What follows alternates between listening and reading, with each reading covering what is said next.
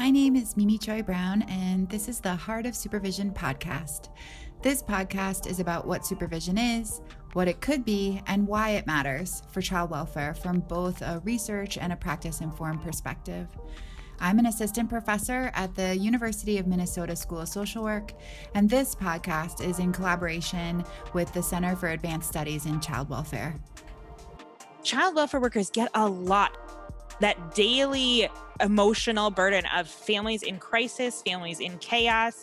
And when we talk about self-care, it's like, yep, you can go get manicures and massages and, that's really great. But that's different than actually processing the emotions that come with the work of helping families in crisis.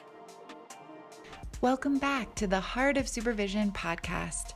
I am really excited about my guest for this second episode, who is shaping what we know about the reflective supervision and consultation model and supporting professionals in real time to use it in their work. Dr. Alyssa Mavison is joining us from the Reflective Practice Center here at the University of Minnesota in the Center for Early Education and Development, where she is a research associate and coordinator. In this conversation, Dr. Mavison walks us through the basics of what reflective supervision is and how it could be such an important tool for the child welfare workforce. I've heard so many supervisors, particularly in child welfare, discuss their reflective approach to supervision practice, and I was so curious to learn more about it. And so I am thrilled to share this conversation with Dr. Mavison about her work. Enjoy! I am so excited to have you here to talk to us because we've had so many questions come up. Reflective supervision is coming up over and over and over again in our conversations. So we're really excited to have you here to talk with us a little bit about reflective supervision and your work. So if you could just start a little bit about telling us about yourself and how you came to be an expert in reflective supervision. Sure. Great. Thanks so much for having me today. I got into the field of early childhood because I was very interested in how adults can help children thrive, but that's a really big question. And so I did my PhD research on how parents influence children's executive functioning, specifically looking at fathers. And so that, again, still is a jump away.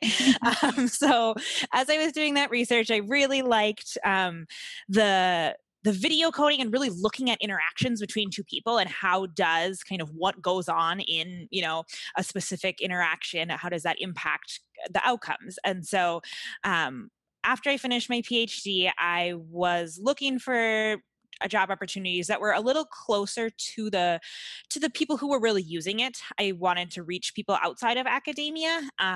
And so when I saw this position at SEED, they were starting this new reflective practice center, specifically looking at these types of supervision issues. And when I got to the interview, they said, so, what do you know about reflective practice or reflective supervision? And I was like, well, I have not worked in this field of early childhood. I'm very much from an academic lens, but my mom was a home visitor and she was a home visiting supervisor, and she had the chance to receive reflective supervision starting probably when I was about 10 or 11, and, had used it in her work going forward. And so I certainly had a lot of empathy for the amount of, emotional load that is for people like home visitors, child welfare workers, those are really, they're big jobs. And I always actually, that was one of the reasons I went into academia, because I thought that work was so important, but I was like, I can't do it. It's too sad. It's too much. I kind of felt that about myself. And so I chose to do the research. But it was very interesting. The first conference I went to on reflective supervision, we they did a fishbowl, a kind of example experiment experience up on the stage where they had a case discussed. And I was like, oh, this is actually just what happens in my living room, on a daily basis. I didn't know this was a model. I didn't know this was a theory. This was just what I thought, people talked this way. So it was interesting that I kind of grew up in this without even knowing it. Wow. And so the question you asked was, how did I become an expert? Well, I guess how I became an expert is when I came to this position with this new center, they were developing a measurement tool for reflective supervision to code them sessions. And I have watched probably 100, maybe a couple hundred reflective supervision sessions. So hours Wow. long of people talking together about their work. And I've learned so much about the work and about the workers. And it's been a really interesting way to learn of just observing the people that actually have these conversations. So it's been a really cool way to become an expert in something by watching it. Yeah, and it sounds like you've had a front seat from an early age to watching these kinds of experiences. That's amazing. I didn't realize that. And so, can you tell us just from all those observations? Obviously, there's lots, and you have talked about this and others in much kind of longer formats, but maybe just in brief. What would you say? What is reflective supervision? Reflective supervision is a model of mentoring or consultation that has three main components, and one is regularity. And so this model really says that you have to create this protected space that is every week or every month or whatever the arrangement is. And part of that is really more, without distractions, without, people showing up late and, oh, I've got this other meeting. And so that's a big part of it, is that like it's really valued as its own time. Another piece of it is collaboration. And so the supervisor is not seen as the expert with all the answers, or even as like a coach who kind of has, again, the right answers, but is helping that person reach them. It's really a model where the supervisee is seen as an expert in the family or what has happened, or in that case they hold, and the supervisor is there to kind of walk with them and help them think deeper and reflect back to them and get them to come to their own solution. And then the third principle is reflection. So this big idea that in order to have relationships that are useful and effective for intervention, there has to be this level of trust and kind of vulnerability. And in order for people to have those kinds of relationships, you have to be somewhat self-aware and figure out what you're bringing to the relationship, in order, and again, especially in these sorts of helping professions, that to be really helpful, you need a place to process your own stuff, your own feelings about this, your own history, your own whatever you're coming with.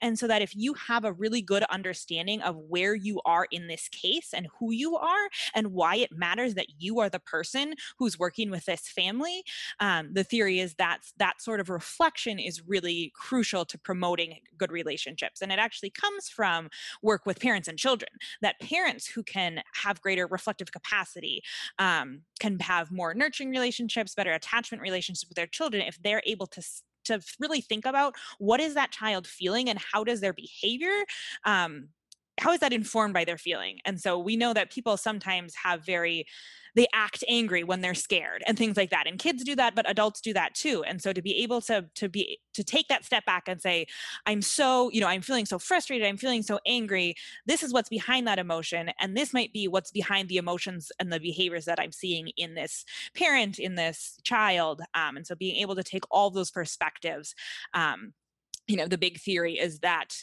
if all people are supported in their reflective capacity, they're able to have better relationships, and thus they're more able to be effective in these helping interventions. Okay. That is really, really helpful, and in sort of breaking down what those key ingredients are to the reflective supervision process.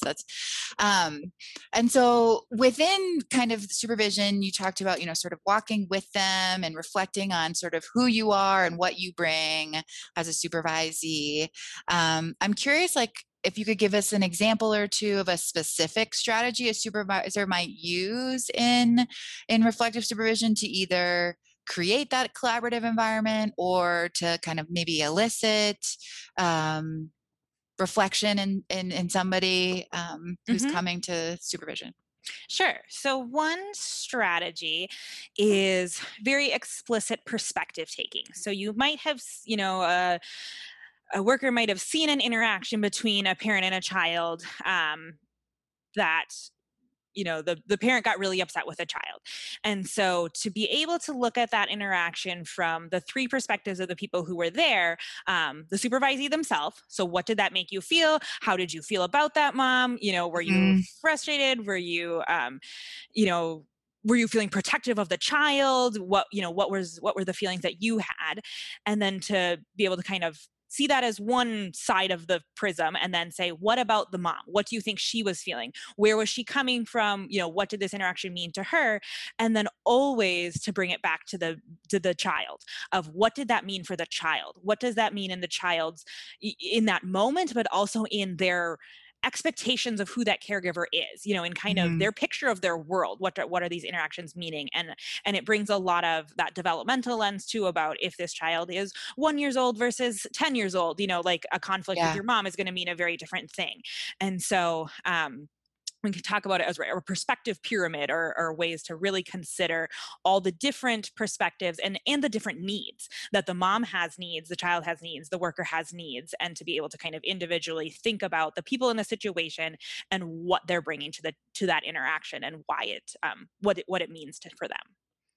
Oh, that's fantastic. That's really helpful to think about sort of externalizing it and the pyramid of everybody's different perspective. I can see that as a really useful tool to kind of externalize and really kind of, I don't know, just to help people really turn it around and kind of thinking from all the different perspectives. That's really helpful to hear Mhm. about. Yeah, and I feel like so often the child perspective gets lost in this adult world of people Yeah. who are making decisions, and people who are, like having the parent chaos can almost overwhelm like what this actually means for the children.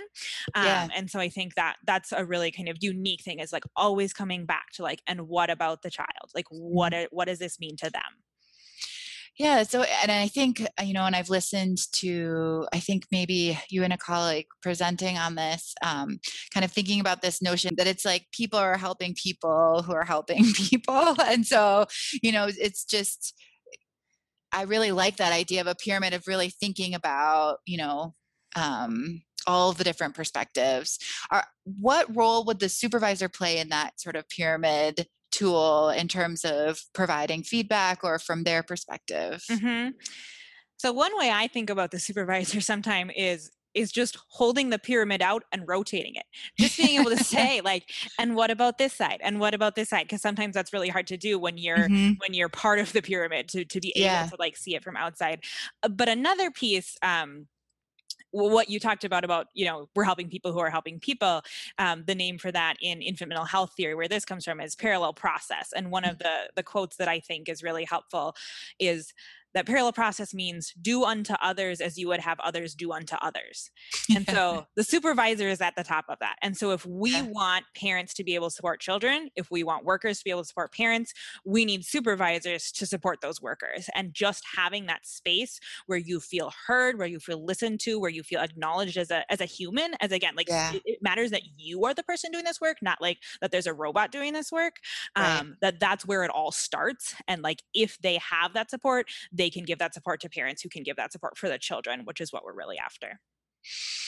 That's really helpful because I think one of the things that I think about too, I guess this comes up in practice, but also as a parent and then as a supervisor, just sort of thinking about just the role of power in those situations and how comfortable people can feel knowing knowing that there are sort of power dynamics that are happening in the context of supervision, in the context of child welfare work, and in the context of a parent and a kid. So I guess I'm curious if there are differences that you see in reflective supervision happening within sort of a supervisory dynamic versus as a consultant where you don't necessarily have the same kind of hiring and firing power Mhm. that you might have as a supervisor working in a child welfare setting.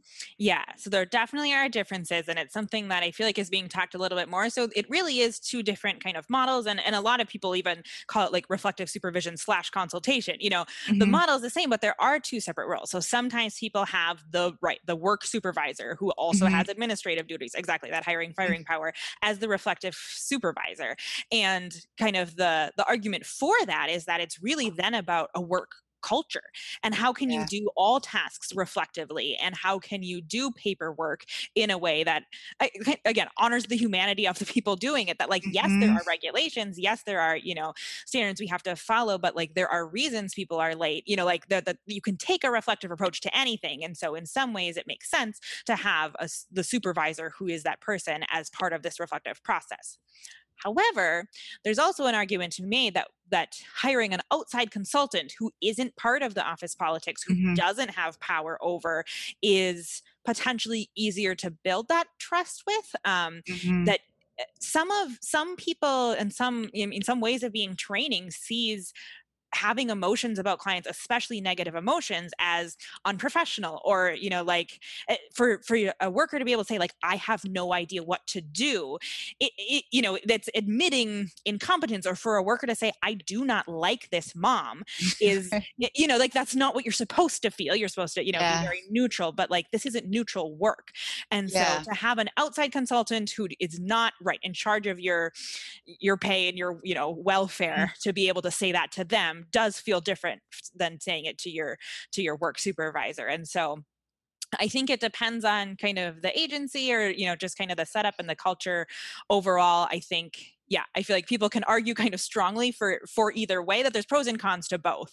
Yeah. That you can have it in-house and really have that whole culture, or you can have it as someone hired because they can then just be a more kind of neutral person. This is their role, is just to support that reflection, and it's kind of anything is okay and um, can't be used in other situations besides just this is the space for reflection.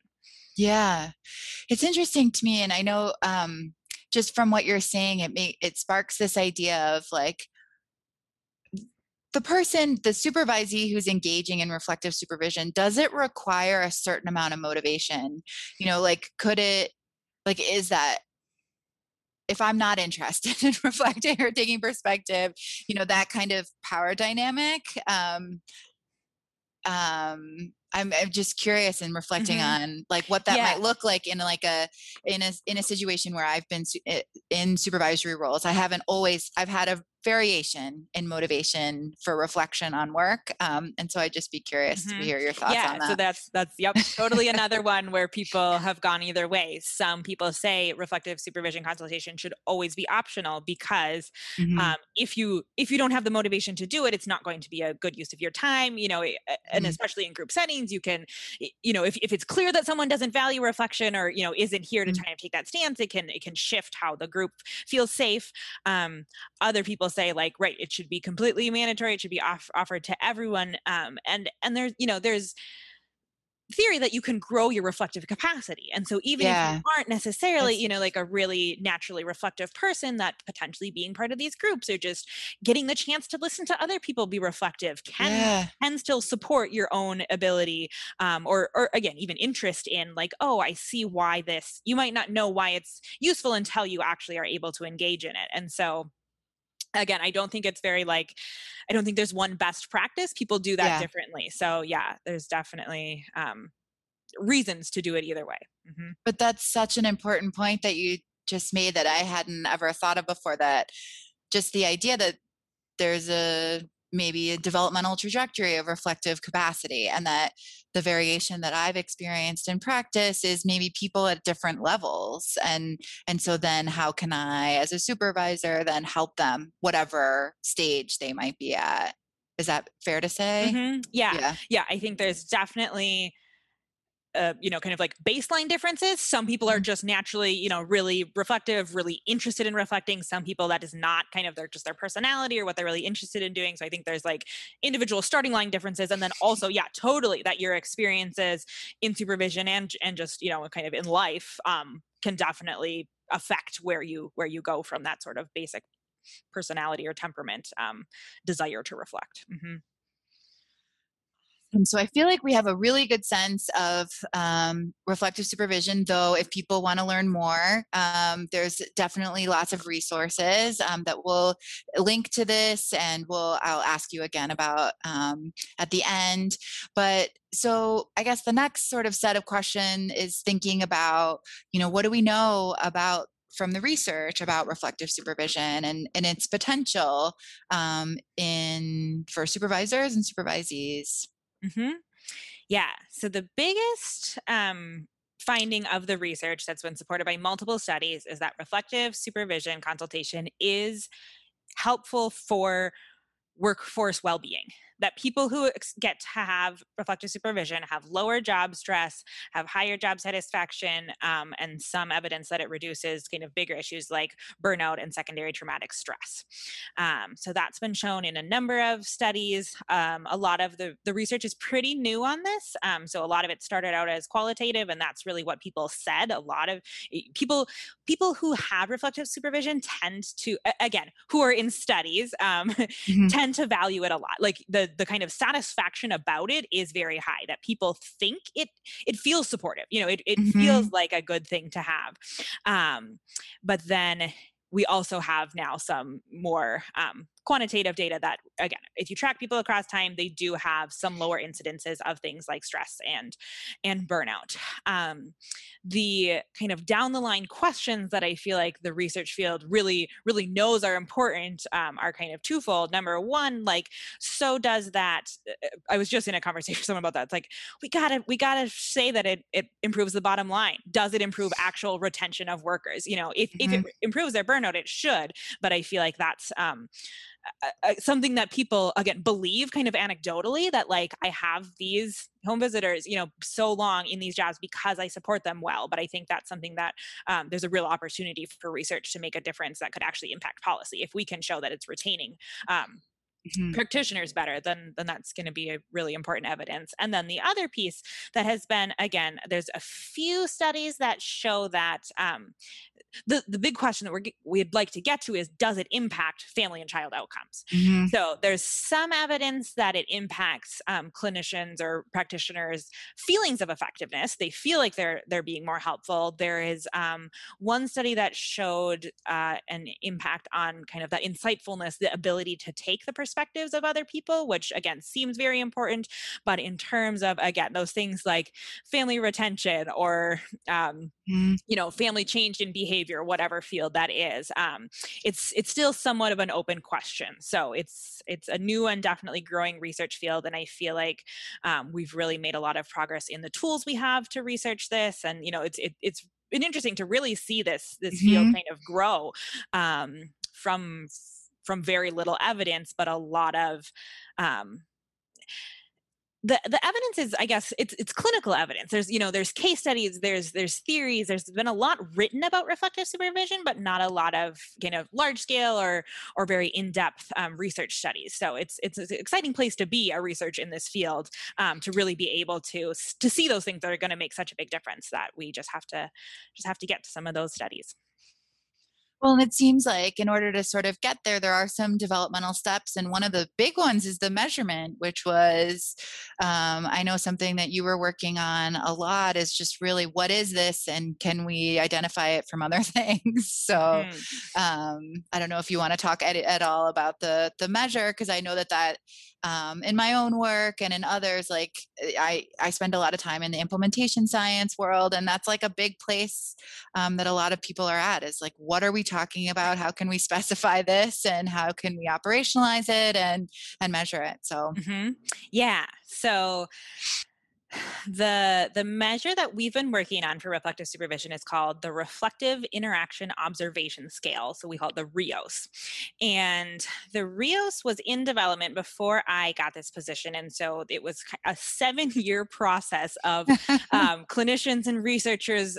Again, the infant mental health field tends to be very reflective, as you may imagine, being what they come up with for their supervision. But so they really took the time to talk about what is reflective supervision, how is it different from others, and what are kind of the essential components, what makes it good quality reflective supervision. And so there was like very iterative, again, like brainstorming and codifying and getting feedback. And so we kind of ended up with this framework about reflective supervision. And as a researcher, I think it's an interesting place to be because, again, like one of the first conferences I went to, I heard people say, like it's something that can be, that can only be felt, and it's mysterious and intangible. And I was like, okay, but like we can measure this. Like that's not going to work. Again, if you want to prove that this is saving agencies money, like we can do better than like, oh, it's a lovely intangible thing. So Right. okay, like let's think about how we can really measure this. So again, they've done this really great work of being really thoughtful. And so they came up with 5 kind of domains of conversation topics that people could talk about or do talk about in high quality reflective consultation. And so the topics are understanding the family story. So we've talked about these kind of in some of my examples about, right, taking that time to understand who are the adults, what is their history, what are their current relationships, their support, all of that. Holding the baby or holding the child in mind. So again, that continually returning to what does this mean for the child? What is this? How does this affecting their development? Professional use of self. So that's the practitioner. What are you bringing to this? How is this making you feel? What does this tie to in terms of bigger picture in theory?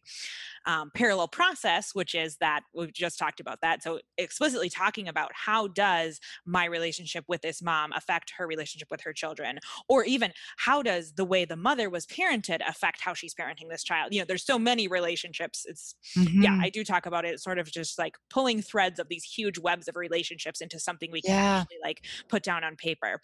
And then the 5th one is reflective alliance, and so that's the relationship between the supervisor and supervisee. So it's kind of the working alliance type measure of, is there trust? Is there, that space for reflection here? And so then each of those 5 conversation topics are rated on how deeply reflective they were. So the scale is just kind of like, are you just describing, just kind of telling what happened, to identifying emotions, to like figuring out what's underneath those emotions, connecting them to behaviors, to linking them to bigger picture ideas and why does this matter, to really kind of like tying together what have we learned, what is the summary, where can we go from here. So there's kind of that progression of reflection in any of these 5 domains. So it's an interesting research tool because there's no exactly like perfect score. There's no expectation that someone can like talk about all 5 of those topics in full depth in 1 hour conversation. So in any given conversation, you might really focus on 1 or 2 of them. And then also it's a completely dyadic measure. The supervisor and supervisee are scored together.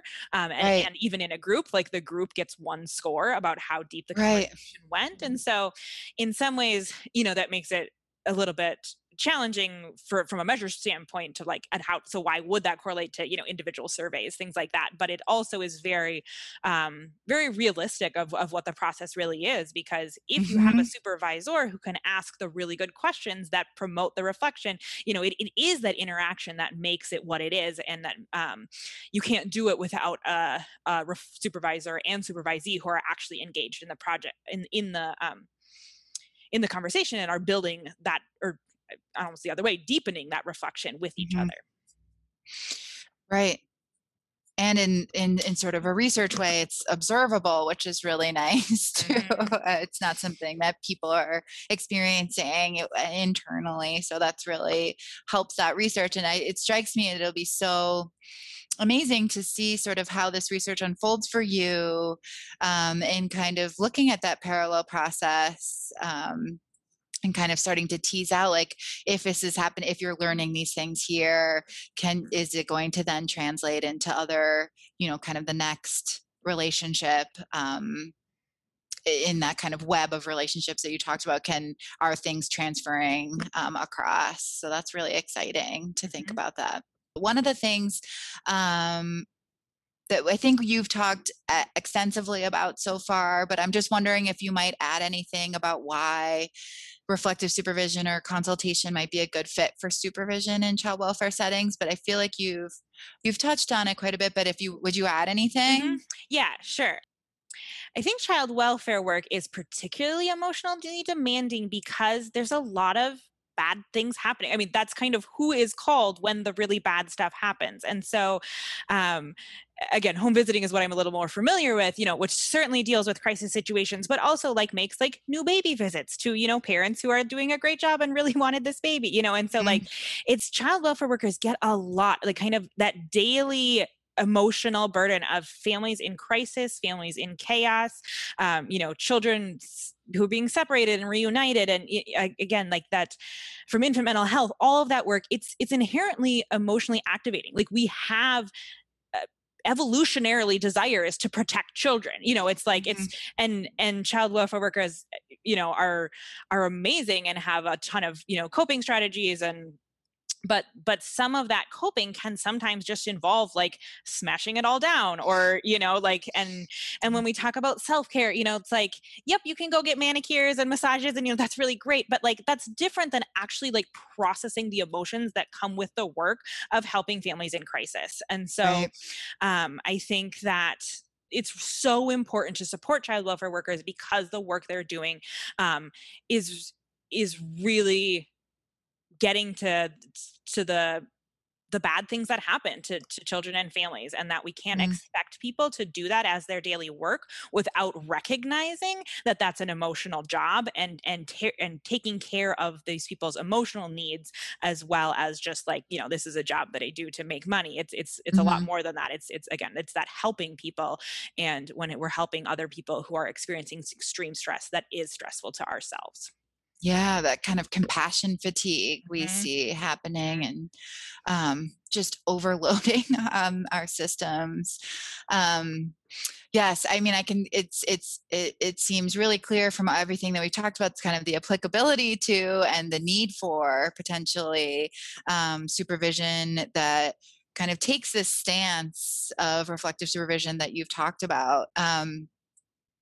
Just shifting a little bit. So I was just curious if you had any insights into supervision delivered over Zoom versus in person, or if there are specific tips or tactics that you would recommend as supervisors and supervisees are perhaps still remote to some extent.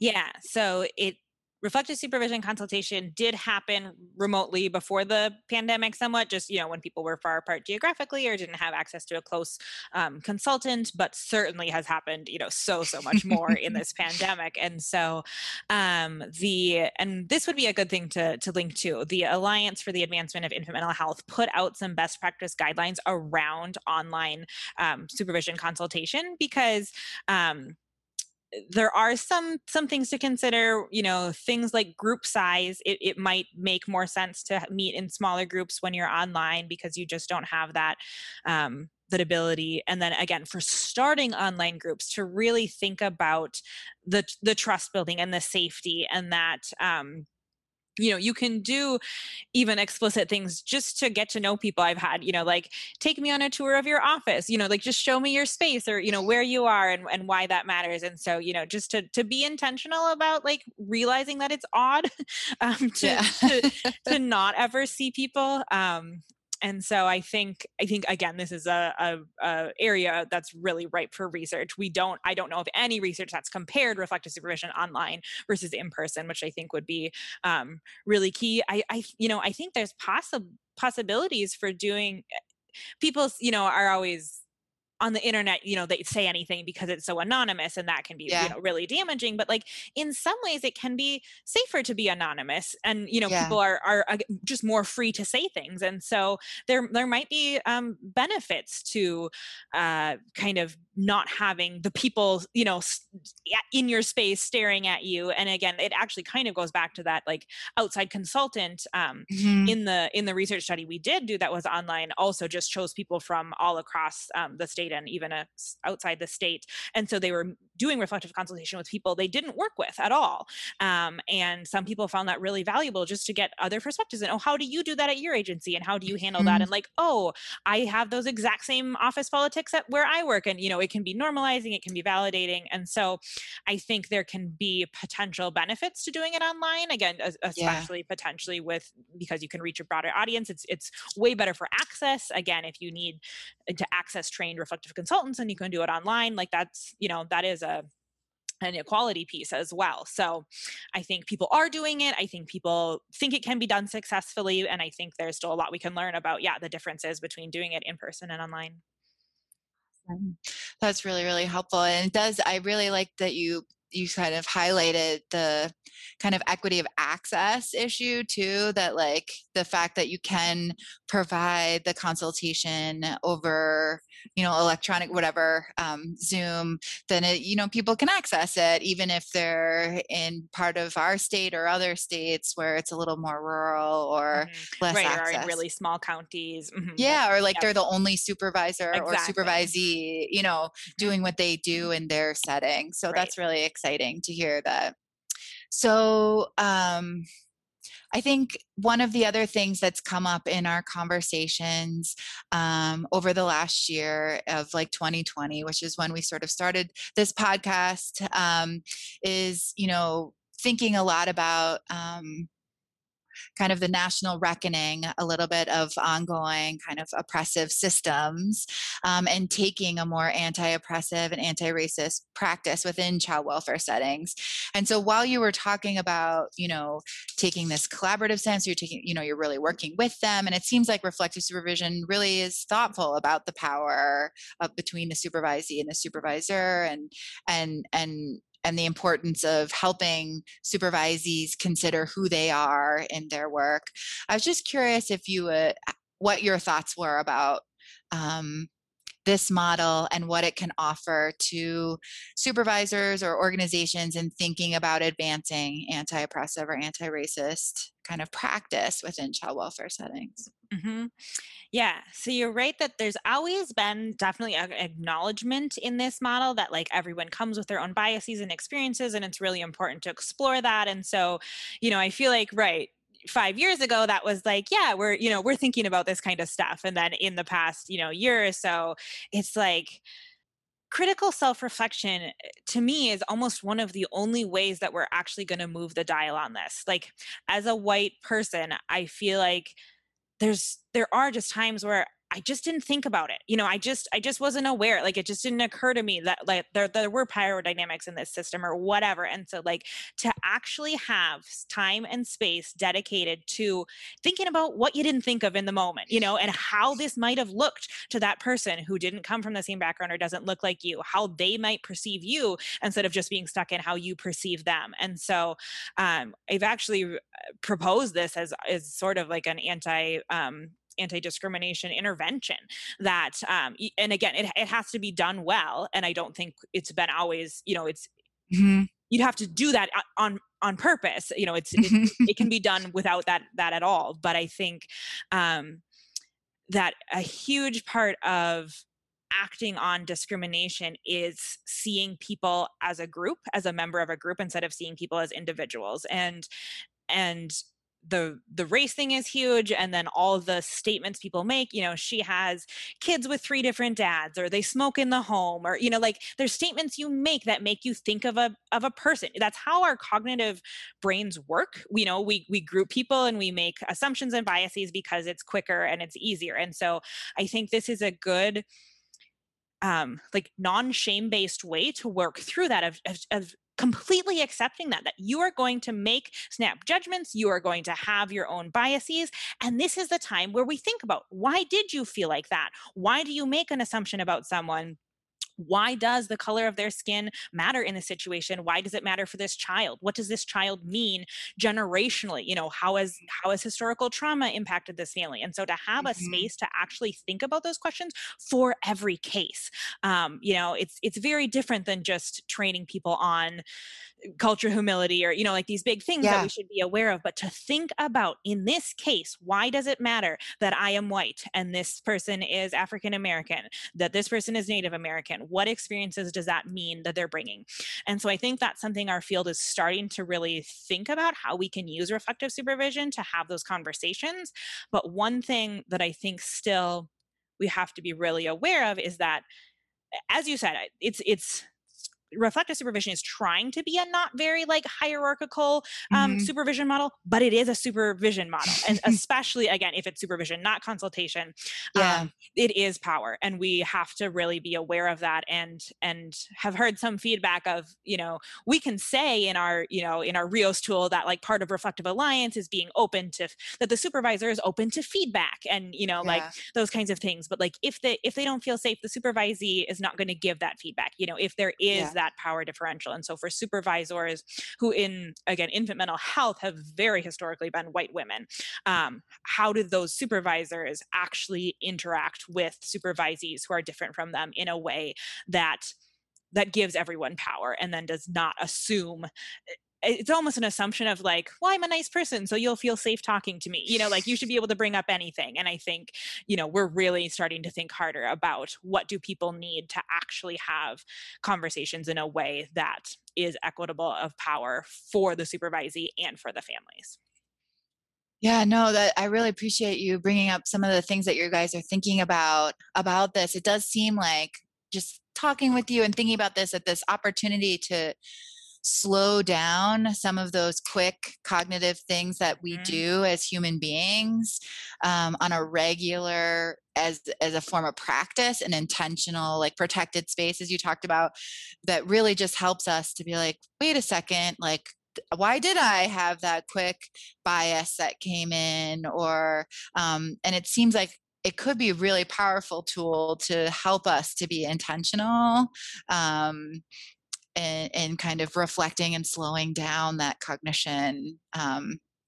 So that seems really exciting. But I also hear the other piece that you're talking about, which is, if all the supervisors are women, white women, then what does that mean? And then how do we maybe intentionally include our positionality in the world in the context of supervision, which it feels like, we're all everybody is considering this in different in ways and some people have been and some people are newer to it and hopefully we'll Mhm. continue to learn about best strategies to do it Right, and but exactly, this we seems had like a brought this great up a tool. little bit before about access to supervision, and then again, access to training to become a reflective supervisor, to Yeah. become a reflective consultant. Like, right, there are issues, again, the systemic issues of, right, how do we really make this a more equitable system are, yeah, I think they are being talked about, and so it's right, it is. It's exciting to see, how this can move forward in a better way. Mhm.